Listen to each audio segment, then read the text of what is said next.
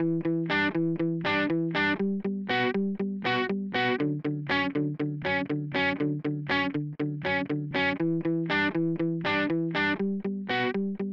and welcome to the Fixing Healthcare podcast. I am one of your hosts, Jeremy Core. I'm also the host of the popular New Books in Medicine podcast and CEO at Executive Podcast Solutions. With me is Dr. Robert Pearl. For 18 years, Robert was the CEO of the Permanente Medical Group, the nation's largest physician group. He is currently a Forbes contributor, a professor at both the Stanford University School of Medicine and Business, and author of the best-selling book Mistreated: Why We Think We're Getting Good Healthcare and Why We're Usually Wrong. His new book, Uncaring: How the Culture of Medicine Kills Doctors and Patients, was published last May.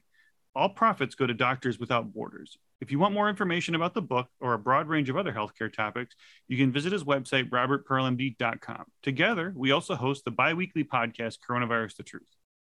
Our guest today is Dr. David Feinberg, the newly appointed CEO of the electronic health record and laboratory system company Cerner. Prior to joining Cerner, David was the vice president of Google Health. Prior to that, he was the president and CEO of UCLA Health and then Geisinger Health. This podcast was recorded prior to the purchase of Cerner by Oracle, which was announced on December 20th. Hi, David, and welcome back to Fixing Healthcare. Thanks, Robbie, and I'm so excited to be back because I guess we haven't fixed it since the last time we spoke. We had some great ideas in season one, but for whatever reason, the nation hasn't grasped onto all of them. So maybe now in your new job at Cerner, you'll be able to make the changes happen.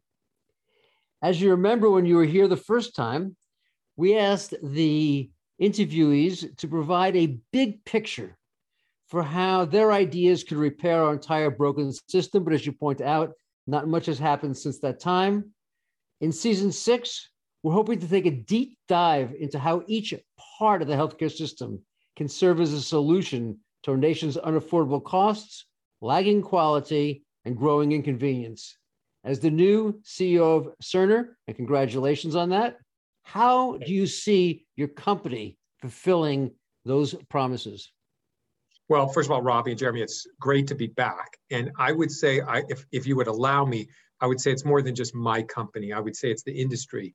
You know, when we think of electronic health records, the bill of goods that we were all sold was this was going to solve a lot of problems. Now, I think it's been a heroic lift to get everything digitized. But in doing so, we created some new problems, and we certainly haven't realized the promise that this was supposed to be. And the new problems are around usability. These things are not intuitive and easy to use. They're not adding a lot. I mean, they definitely, fixed handwriting issues, but they haven't really fixed underlying problems of making it easier to care for patients. And the real promise is the magic that we need to build on top to be able to make predictions to improve the lives of individuals, patients, families, and communities. And as we saw in the pandemic, even the world.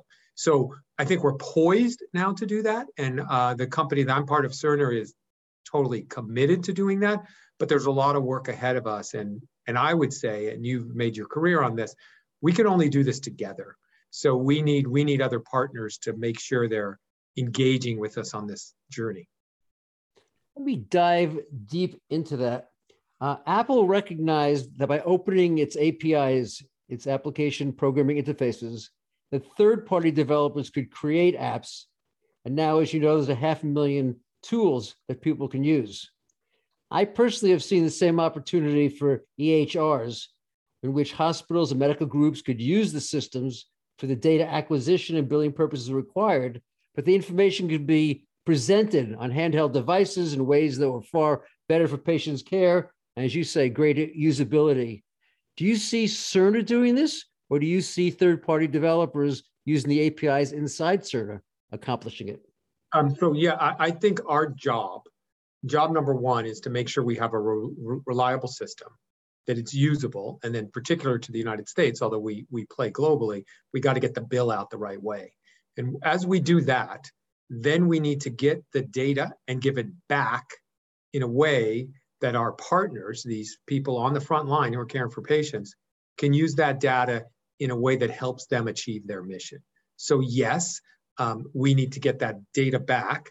And then it would be great if that data is in a way that the ecosystem, because each health system needs something else, that the ecosystem could provide them. They may want to build some things on their own. They may want to use others. And some folks are trying to, drive down costs, and others are trying to manage populations And I don't want us to be the answer to all of that. I want us to be the foundation that creates the data and the platform so all of those things can happen. So my short answer to your question is, yes, we want to be the same way that Apple opened up its APIs. I couldn't think of anything more important than grandma's blood sugar, and I want to make sure that gets to the right person, is used in the right way, is very, very easy, so that she and everyone else with chronic illness and acute illness and can be treated appropriately.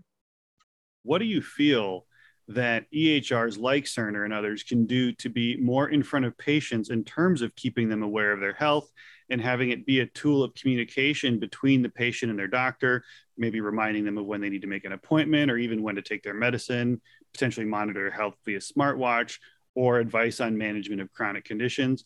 Could it even be a preventable health tool to remind people to get exercise or teach them how to eat right while keeping the patient connected to their medical records?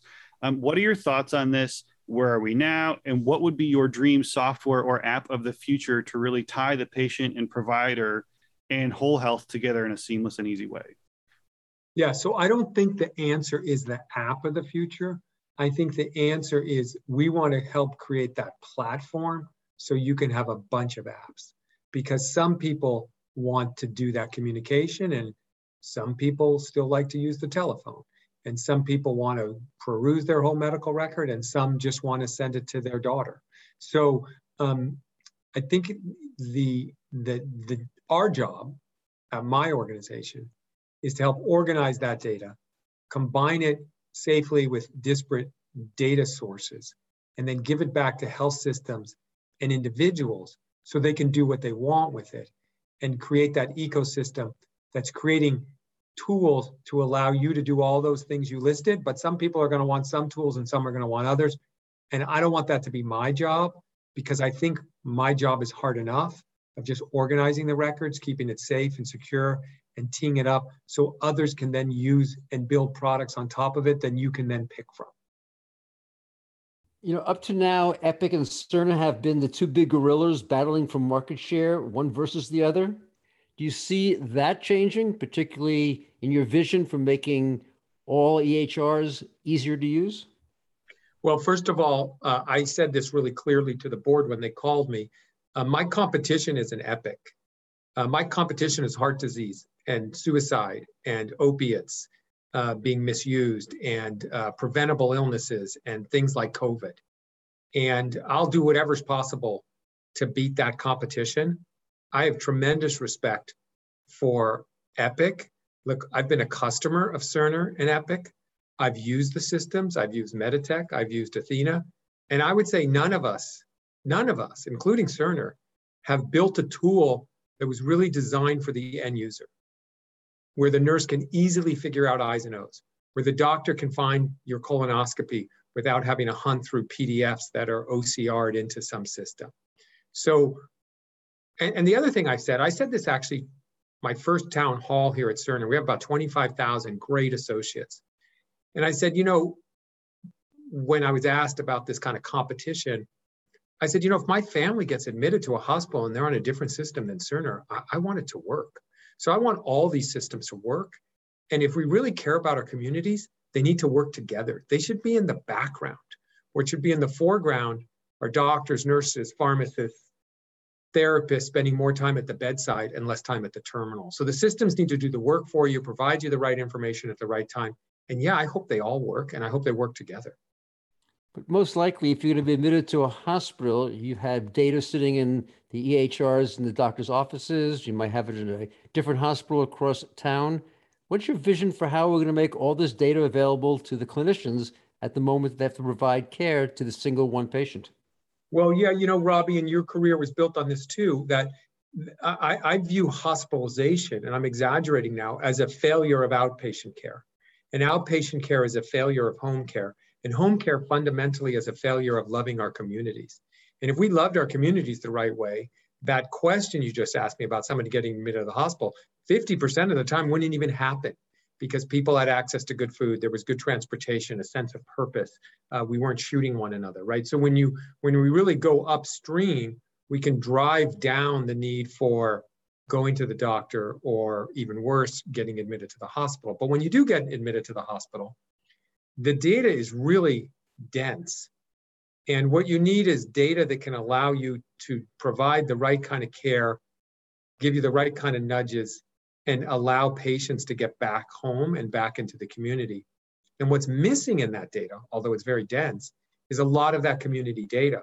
So we're really proud of our Healthy Intent, which basically is our population health platform tool that's incorporating social determinants, because those are so important. Like from my experience at Geisinger, when we said to diabetics, you need to have diet and exercise, if they couldn't get the good food, it didn't matter how many times we said diet.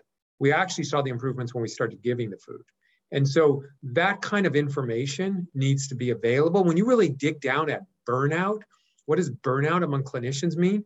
It didn't really start with the EHR. The burnt out was, that same IV drug addict with a heart valve infected is back in the ER again with another valve infected.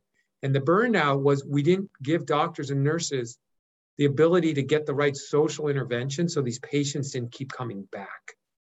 It then shifted to being blaming the EHR, which I totally get.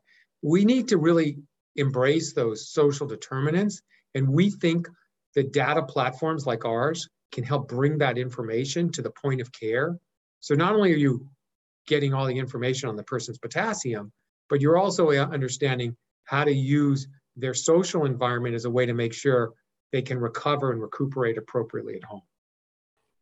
At the same time, what physicians say is they spend more time staring at a computer screen every day than they do looking at their patient. How is Cerner thinking about solving this difficulty for physician use? And I suspect some of the same is true for nurses.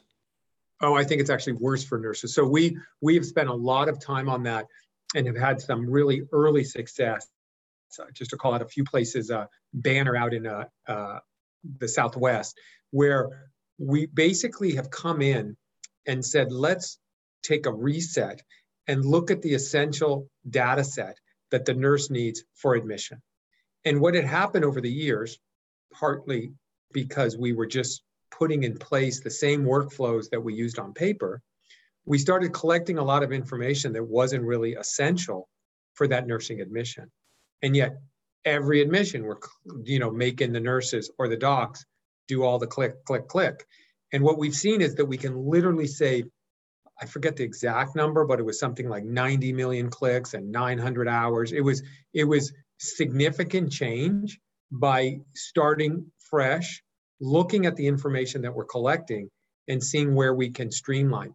The progress notes in the United States for patients are twice as long as the progress notes that they are in the rest of the world, even in the developed world, right? And so it's not like our patients are sicker, although a lot of doctors always like to say that. It just means that we've added documentation that probably, I'm certain, isn't adding value to care. It actually becomes so dense, you can't even find what you're looking for if you're a consultant or a doc taking over a case. So we're really looking at how we can decrease it. So that to me is just table stakes, because the real amazing way to decrease the workload is to start doing some of the work for you. So using ML and AI to help do autocomplete, to help write a template note for you, making sure that we incorporate voice, just so that docs don't have to go home and do pajama time where they're spending 2 hours finishing up for the day at home when they should be with the family. So we're very, very focused on that, and also making sure that we listen to the clinicians in the community where we're deployed to hear, hey, what's the biggest pain point, so we can get at that first. Is it med reconciliation? Is it the problem list? Where are we causing you most aggravation, so we can really work at pulling that back? Do you see a future where patients will be able to have their medical records universally accessible, no matter where they go, what health system they go to, or what EHR they're using? What are your thoughts on this? Is it possible, and how would we or should we get there? So I'd like to scream, but I don't know that that's appropriate on a podcast. Yes, yes, yes, yes, yes, yes. That's exactly what we need to do. But it's actually more than that. So I could get you all your medical records now. Now, some we'd have to be able to sign up for an Open Epic or go to your health system through a Cerner portal. And then I'd go to your dentist and pay $15 and get copies of your x-rays. I mean, if you gave me about, I don't know, 4 or 5 weeks and a lot of money, I could go collect all your records. So now I'd say, hey, Jeremy, you got your records. Right now, obviously, we need to make it simple with the push of a button. But all those records actually don't mean that much to you. What you want to do is to be able to use those records so you can find what you're looking for, get the right kind of nudges, get the right information at the right time, and share it with who you want to share it with. So yes, I think you will get all your health information. And yes, we need to give it to you in a way that makes it useful, because I mean, in the old way, I could send you 14 charts of your information. That's not particularly useful. It wasn't even legible back then, right? So you want to know, what does this mean? What does this mean for me and my family? What does this mean about what you want to know is, now that you got all your health information, what do you have to do so you don't miss your kid's graduation? Like, that's really what people want. And yes, I think we need to get there. And I think it's completely possible. I don't even think it's a stretch. When you speak about the opportunities through AI and machine learning, are you thinking that you're going to have virtual scribes built into the Cerner applications in the near future? Yeah, I think it will happen for sure. Well, I wouldn't even call it a virtual scribe, because a scribe is writing down what you're telling them to write. I think what I learned at my time at Google is that the machine learning, not at 100%, but definitely enough so that I could review it, can write the progress note for me. Like, I don't even need to talk. They should be able to capture the identifying data, the chief complaint, the medications, the family history. You know, the machine learning and the AI can, if we show the computer enough pictures of Labrador retrievers, they can then identify one. And then they can actually draw one. And we can do the same type of technology on medical records. If we show enough medical records, not only they can predict what's going to happen next, they should be able to, in essence, write your next progress note before you go to the doctor. Right now, it's not going to be perfect, but then the human-computer interface can say, oh yeah, this is actually pretty good, and here's where I need to tweak it. So there's no scribing there. That's actually, actually just do my work for me, because the real work of the clinician is not being that scribe, whether it's virtual or actual. It's sitting with the patient and saying, okay, now that you got prostate cancer, there's 3 or 4 options we have. Let's really sit down and go through them, right? That's the part that's going to be hard to replace by the computer. But writing a 59-year-old with, urinary hesitancy and whatever Gleason stage can be done by somebody else. So that's what, or can be done by something else, not another body, like another computer, right? That can be done. And that way you can get back to doctoring and get away from being basically a data entry clerk. How will you blend that care delivery aspect of what the AI application needs to do with the documentation required for all the billing, for the functions that many of the EHRs were designed for in the first place? Yeah, so I think it's a really important challenge. And first of all, we don't need, if we really took a step back, we don't need progress notes, right? These are just snapshots in time of what's going on with me. What I want as a patient is really a dashboard. Like, how am I doing? Where, and anyone who interacts with me should be, tweaking my dashboard. It should be updating my dashboard. I want a picture of my health. I don't want 500 either digital or paper records saying, I came into the office, here's what my temperature was. It's not actually very useful.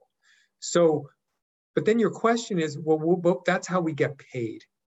I would say that's how we get paid currently. But as we work around the world, and our work with the VA and our work with Department of Defense and places like Kaiser and Intermountain and Geisinger, these places that have really bought into the idea of integrating payment and delivery of care, your payment is actually just based on your membership, how many people you got, and maybe it's risk adjusted. And then your ultimate payment is on your outcomes. Well, nowhere in there did it say you have to have this coded the right way, right? So how can we rethink this so that we're really giving patients what they need and decreasing the burden and driving more and more toward better outcomes? And although it's slow, I believe when we see the increase in Medicare Advantage and managed Medicaid, more commercial insurance fee-for-service is shrinking, and integrated care is increasing. And as it continues to increase, it really gives us a way to rethink how we think about documentation in a way that I think would be way less burdensome and way more useful. And then you don't have to worry about did the bill capture everything so I can maximize the coding, right? And so when you talk about observed to expected mortality, it's a numerator and denominator game. Like, let's not let anyone die. And then also let's on the denominator, make sure we tell everyone how sick they were. That's an interesting kind of academic financial exercise, but it's not really matters to my grandma. Like, my grandma just wants great care. So I hope we continue to see the industry going in a way that documentation burden that you're asking in your question becomes kind of moot, because we don't need that.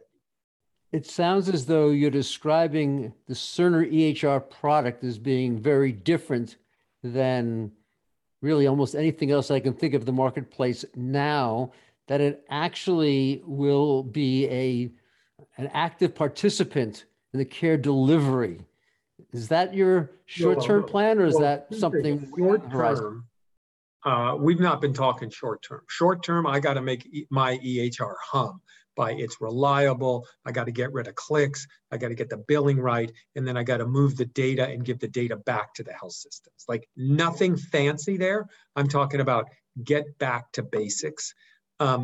This organization, I think, has done a lot of interesting projects that aren't core to our business.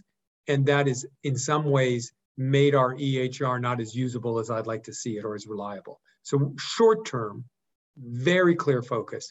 We're going to be back to basics. We're going to make that EHR work way better, way easier, way more intuitive.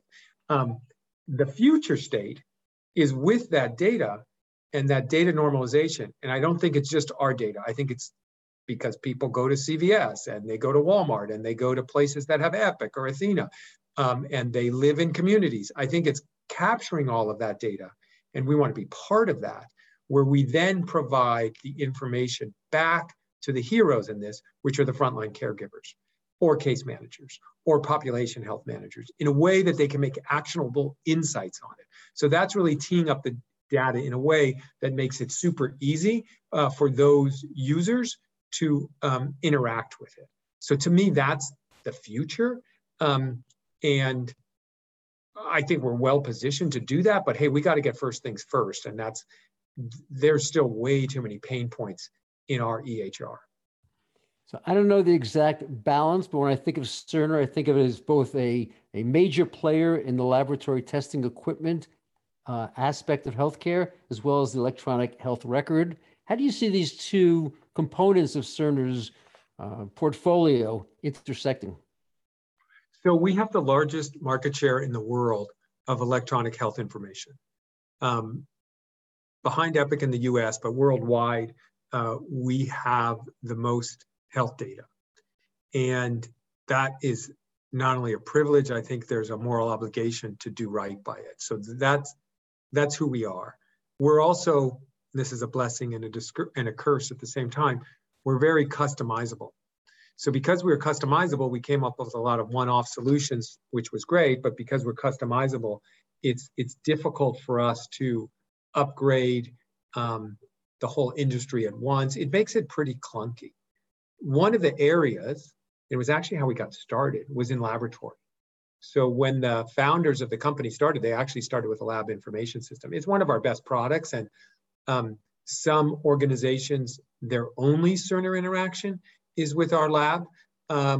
Memorial Sloan Kettering is an example of that, and they love our lab's situation. Our EHR doesn't serve their needs for a clinical side, so they're just a lab customer. But we got a lot of those one-offs. In some cases, I think we can handle it. In some cases, I think it's a little too much for us. And so we're rethinking about, how do we be better partners where we can really deliver And are we doing, lab is not one on as an example, but are we doing other things that we probably should say, you know what, we should leave this to others? So you've had a remarkable career. You were a leader at UCLA, then the CEO in Geisinger, and then the healthcare leader in Google, and now Cerner. How have you decided to make these leaps from one very successful organization to the next? You know, Robbie, I think it's, when I was at UCLA and I was I am a child psychiatrist, when I was practicing child psychiatry at UCLA, and they talked to me about an administrative role running a child outpatient psychiatry clinic that met 2 afternoons a week. I told my mom, and she was sort of disappointed. She said, well, that means you're going to have less time to see patients. And she liked to send me her friends and grandkids with ADD and autism or whatever. And I said, Mom, I think I provide really good care to patients. And if I take this administrative role on at UCLA, I'll be able to, I didn't use this word, but now I think of it, I'd be able to scale that care to more people, because I had like 4 or 5 docs working with me, and it was a training clinic. And I don't think I've changed at all. I think that's all I've done. So at UCLA, I had the opportunity to run that organization where we did more organ transplants than any hospital in the United States, invented the PET scan, came up with Herceptin, diagnosed the first case of AIDS, US News and World #3. But to me, they were just all my patients, and I, with a great team there, really focused on patient satisfaction. It was just the same thing I was saying to my mom, like, these are my patients. Now, I didn't do the transplants, but I wanted to make sure they got information in the way they understood. And then the Geisinger opportunity, I went there, I would say kind of selfishly, because I wanted to learn about the payer side. I wanted to learn the insurance business, which I did. But the blessing that I was not expecting is what I learned there was what happens when you actually love your community. And this is a part of the country where people don't move and there's not a lot of competition. So these are our people. And at Geisinger, that's what I learned, is about really what does community mean. And then we had a lot of data there. And Google came, other tech companies came. I got to know those folks. They said, come run Google Health. I was nervous that I'd have to sacrifice my values and Google wasn't serious. Having spent 3 years at Google, these are some of the most mission-driven people that I've ever met. In a lot of cases, more mission-driven than those I knew from the not-for-profit world. But when Cerner called, it was this kind of sense of, I'm at a tech company at Google, albeit an amazing tech company, that's kind of putting its toe in the water in health. And Cerner is a healthcare company using tech. And I think that, for me, back to how do you scale? Well, we got these great Cerner associates that work all around the world, and they're trusted by these healthcare providers. And we got all this healthcare data. And it's this inflection point right now in healthcare. What if we got that right? I think I could help you. I could say to my mom, I helped even more patients. So that's kind of been the journey. I've been here now a couple of months. I feel like I've come home. I'm really comfortable at the nursing station, and been able to spend a lot of time doing so as I've been visiting our customers and saying, hey, does this work? Does that work? How can we make it better? Because really what I want to do is to make sure that everyone in the world gets care that's safe, that's equitable, that's cost effective, that's dignified, that's culturally sensitive. I just want to get that care. I believe I was providing that care when I was seeing patients. I want everyone to get that care. So that's been the journey. Google is the world's largest content provider. And over the course of the past decade or so, and I've followed it very closely, they seem to dip their toes into the water and pull them back out. How do you view Google's successes and the challenges when it comes to medicine? Yeah, so the Google message to me was pretty clear, like, go take a bunch of people and create a product that has billions of users. And I've never been surrounded in my entire career, and I've worked at great places, by more A players. Like, Google has won the war on talent. Everybody there is a star. And it was an amazing opportunity, and also a huge sense of imposter syndrome because you're surrounded by just people, every single one that could run circles around me. And what I started to think about there was, well, I get we could build products that could potentially have the effect like some of the Google products, like Android or Maps or YouTube or Search. But what if we just made health better on those platforms that already exist? And that's what Google has continued to do since I left, which I'm so proud of. So we have a team there led by Karen DeSalvo, who's making sure that everything that's done at Google on those platforms is clinically informed. When I was there, our COVID information page had 500 billion impressions. So back to my mom, hey, that's a lot of people that we got good information out to. Actually, that's the whole world when you think about it. And Google has continued to work on their amazing technology about how could you bring things like computer vision and organizing disparate data sets and making data useful into healthcare specifically. So I would say that it's not really fair to say Google has just dipped its toe in the water. 7% of Google searches, and it was more during COVID, are health related. So everybody goes to Google when they have a new diagnosis, a new medication, and clinicians, as much as oftentimes they would say, don't go to Google. And I think that's sort of dated now because I think you get better information. Clinicians all the time go to YouTube before they take out your thyroid. So where you and I would walk around with that little, wash manual in our pocket, people are going to YouTube, clinicians, to, just brush up on the procedure they're about to do. So there's real pressure on Google to make sure that that information is authoritative and up to date. And I think the teams there have done great work in making that happen. Well, I concur with you, David. Residents today don't go to textbooks. They look at Google, they go to YouTube, they watch 5 different surgeons doing a procedure before they try to do it. It's a far better way to learn. And when they're sitting in a situation facing a patient that's not quite sure what's happening, a resident was telling me that she was in the operating room and after a surgery, the vocal cords were coming together in the middle, obstructing speech, obstructing breathing, and that she immediately Googled information, saw a case report, saw that it takes 30 minutes to resolve, and rather than putting the patient in the ICU, was able to sit there for 30 minutes, let the patient go home. We could never have done that in the past. The content is remarkable and has massive medical implications. I'm just looking for opportunities of the big companies around the nation, around the world, to be able to translate that into the type of tools that you've described, the ones that patients can use to change their life, not just get information about their life. Yeah, I think it's going to be a combo. I think it's going to be some of the big tech companies and some of the incumbents in healthcare realizing they got to do it together. Because like for us, for example, we have the data, we have the trusted relationships. If you combined us with, and you can go through the list of, Amazon or Microsoft, Oracle, Google, whoever, they have other expertise that when you bring it together could really get to that promise of what I think we all thought the electronic health record was supposed to do. Do you see any of these companies creating their own system that they would then put into place in the various areas for which they now are gaining increasingly control, whether it's Amazon with Amazon Pharmacy, with Amazon Virtual Care, with Amazon On-Site Care? Do you see them trying to lead the process, or do you think they'll be dependent upon the Cerners and other EHR companies of the world? I think it'll be a combo. I think you'll see some trying on their own, right? We saw Amazon and Berkshire Hathaway and JP Morgan try it. And Amazon continues to make moves that I think are smart. I think there's other potentials like, the retailers, like, you can't count out Walmart and Dollar General and the CVS and Walgreens.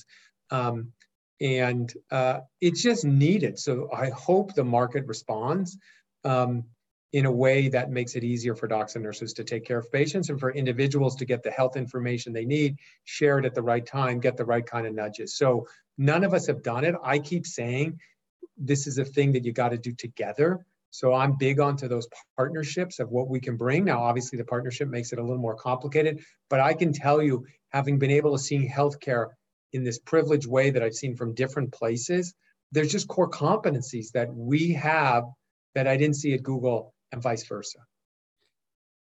As you know, in December of 2019, the federal government said that healthcare costs would rise 5 to 6% a year for the next decade. That means by 2030, we'll be spending $2.5 trillion more dollars than today, or $6 trillion annually in total. How do you see Cerner helping to lower that figure while improving clinical quality? Yeah, well, the figure has to lower, because if you don't, we can't build roads and schools, and people won't get wage increases, and we'll see a further, gap between those that have and those don't. I think it's been the biggest crime in healthcare that we've allowed those of us in healthcare, that we've allowed this to happen. I think the way we can help, and I think you've seen it in other industries, is the technology, particularly using data to make better decisions around care, is the way we can help the most. So, hey, we're expensive to put in. We got to prove that not only we easy to use, which we're not yet, but not only are we easy to use, by using our tools, you're able to care for more people. You're able to drop the cost of your care. You're able to make sure that nurses that are so expensive and so hard to get right now are just doing nursing and not worrying about, working in an EHR as a data clerk. So that's how I think we can join the solution, and we're totally committed to it. You mentioned COVID-19 earlier. What has been its impact from your perspective on healthcare overall and medical technology more specifically? I think for me, COVID gave me kind of two important lessons before I get to the technology piece. And the one was, and we knew this, but I think COVID showed we, meaning those of us in healthcare, showed the rest of the world how inequitable care was. That we saw people of color dying at 2 to 3 times the rate of white people is stuff we knew. And this just put it out for the world to see. And so kind of shame on us. And we have to put equity at the very top of what we're doing. So that was one. And then the other, more personally, was, and I said this at the beginning, I said, this is going to be a mental health crisis like we've never seen. Humans, by their very nature, are designed to be together. And a situation where social distancing leads to emotional distancing is dramatically affecting on people, and as a child psychiatrist, particularly on kids. So I know that kids get picked up and identified for sexual or physical abuse by teachers and soccer coaches and stuff like that. If you have kids at home, they're not only not going to get picked up, but particular parents that are having difficulties because they lost their job or because of COVID are going to be at higher risk of actually abusing kids. I've always said that pediatricians have done such a better job than child psychiatrists, where pediatricians said, hey, wear bike helmets and wear seatbelts. We know the bike helmets and seatbelts of child psychiatry, but we've never been very vocal about what they are. And COVID, to me, was a perfect kind of kindling of those high risk factors. So we've seen it. I mean, we've just seen the outcomes now. And I think we will see this for the rest of our lives. I think little kids that for 2 years have been wearing masks and told stay away from people and don't touch this and that, and not being able to read facial expressions, while I agree with it 100% from a medical standpoint, doesn't go away when you take the mask off, right? You have different kind of pathways in your brain about how you engage with people. You watch little kids now walk, and when they see somebody, they oftentimes move away and don't walk right next to them. Like that will be with that child forever. It's a different imprinting on how you're supposed to interact with other humans. And then from a technology standpoint, I think it showed us in the United States, we have zero public health that's been totally unfunded and not coordinated. And Cerner and others, I would say Google, Epic, a lot of folks, I think, stepped up and used technology to help health systems open up hospitals in tents, help find vaccines, help get people the right kind of information at the right time. So I think tech was sort of a blessing in this, but it just laid bare how bad our public health is, and how underfunded it is, and yet how important it is. We knew it was important before COVID, I mean, I call diabetes and high blood pressure foodborne illnesses. Like, these are public health issues. And yet there's no, it's just not prioritized. David, I love having you on this show because you really stimulate my mind. And I never thought till this interview of AI being inside an EHR, but it sounds like you're seriously considering that. Do you see we have the opportunity to have virtual conversations using AI? There are applications that exist right now that one can access. We have robots that can look like doctors. We have data analytics that can come to conclusions. How far do you see this replacement of human beings happening with the combination of the EHR information that you have, wearable devices coming into the systems, and AI doing an analysis and communicating back directly to patients, not through physicians? Yeah, I think that last part is where I draw the line. So I think if you're a radiologist and you don't embrace AI, you're not going to be a radiologist. But I don't think AI is going to replace radiologists. So computer vision is spectacular. You can make better decisions if you just looked at 10 million cases than if you've seen 10,000. And you don't have the same kind of biases that humans have. And I think many have shown that we can improve accuracy in diabetic retinopathy, in dermatology, in colonoscopy, in mammography, by using AI. But it is clearly not perfect. And usually the best results come when you combine human with the computer. And so I do think that's coming. I think it should come really fast. Now, when we do, we got to be super careful, because there's biases built in the data sets, and we don't want to go back to that comments earlier around equity. We don't want to make the inequities worse.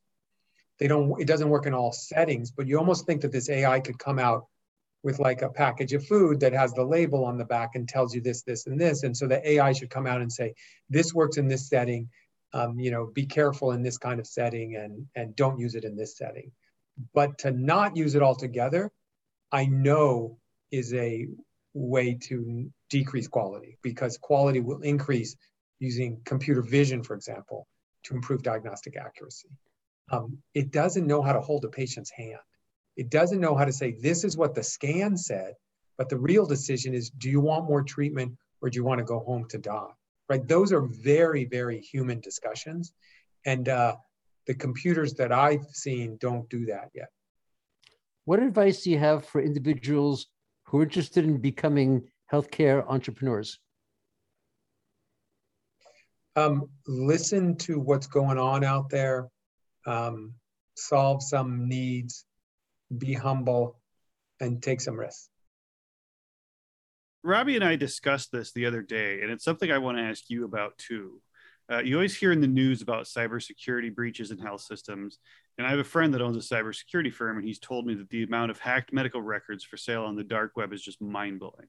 And that a lot of the ransomware attacks that happen never get reported, just for the fact that the health system kind of wants to quietly, get rid of it without any of the bad press or losing patients over it. So they just pay the ransom. What do you think is the future of patient medical record security? Is the blockchain the answer? What do you see happening in that space? Jeremy, I'm not an expert in this one, so I want to be super careful, because I'm not totally well versed in this. My understanding is the reason that medical records are so valuable to the bad actors out there is not because they actually want to see my cholesterol level, but they can create a patient out of me and can do billing and fraudulent billing. So that's why they're so. I think a credit card information sells for, and I'm making it up, but I think these numbers are right, like for $1 on the dark web, but a medical record sells for $50 because they can then do billing against it. It's not really like they're really looking at your medical stuff out of curiosity. So they are valuable in that regard to, bad actors. So the security around it has to be, top notch. Now, as somebody who's been in healthcare a long time,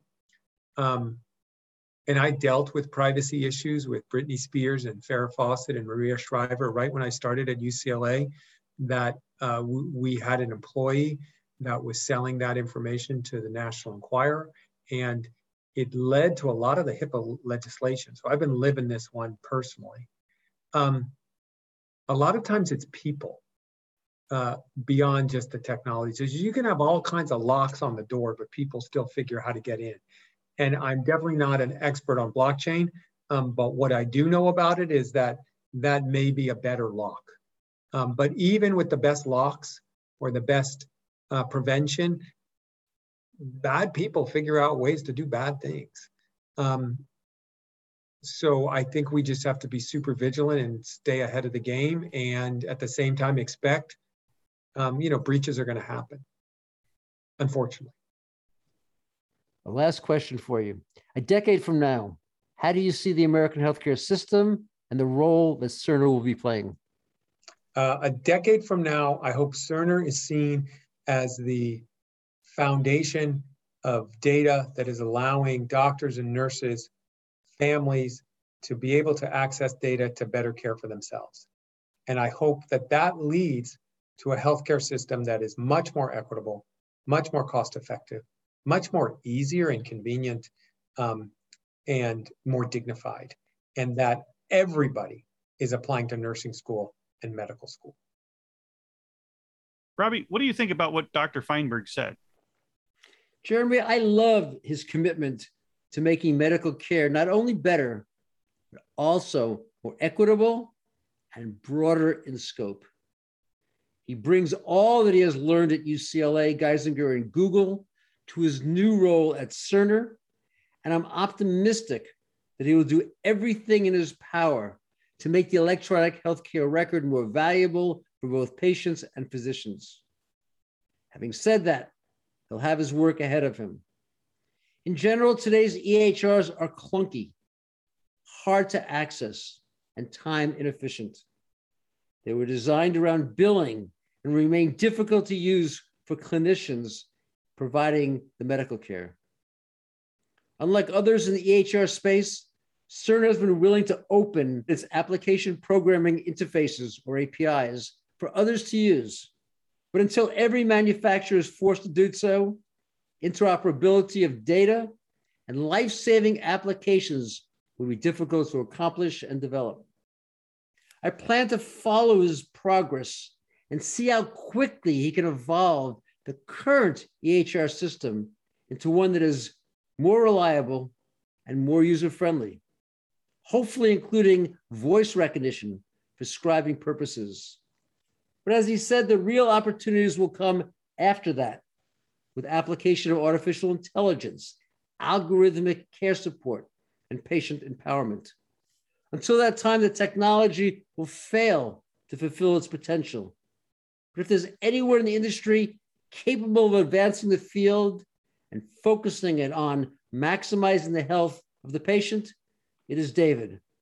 I always leave our interviews with Dr. Feinberg optimistic for the future.